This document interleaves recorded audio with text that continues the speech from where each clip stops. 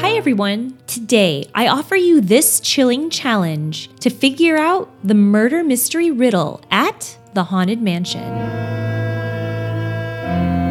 In the queue of Walt Disney World's Haunted Mansion, there are 5 busts atop concrete pillars. This is the Dredd family, and they murdered each other. Underneath each, you'll see a plaque describing a characteristic of the deceased and a hint as to how they died. These plaques also contain clues to figure out who killed who and how they did it. The individuals include Uncle Jacob, Bertie, Aunt Florence, the twins Wellington and Forsythia, and Cousin Maud.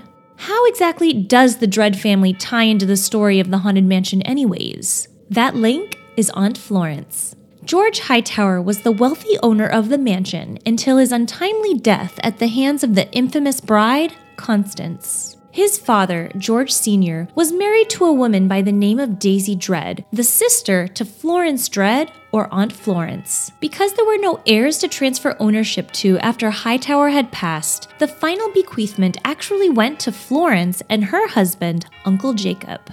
Now, back to the mystery at hand. Each one of them were driven to kill for the chance to inherit the great amount of wealth that Aunt Florence and Uncle Jacob themselves had inherited. Today, I'm not going to give away the answer to the deadly riddle at hand, but I will give you a couple of clues to solve it next time you're at the park.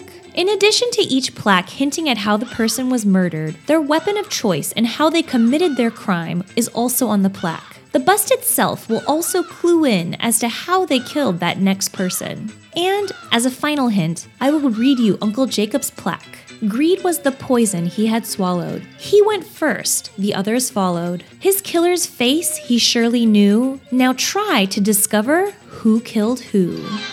When the crypt doors creak and the tombstones quake, Spooks come upward, swing and wake, happy haunts materialize, and begin to vocalize. Grim grinning ghosts come out to socialize.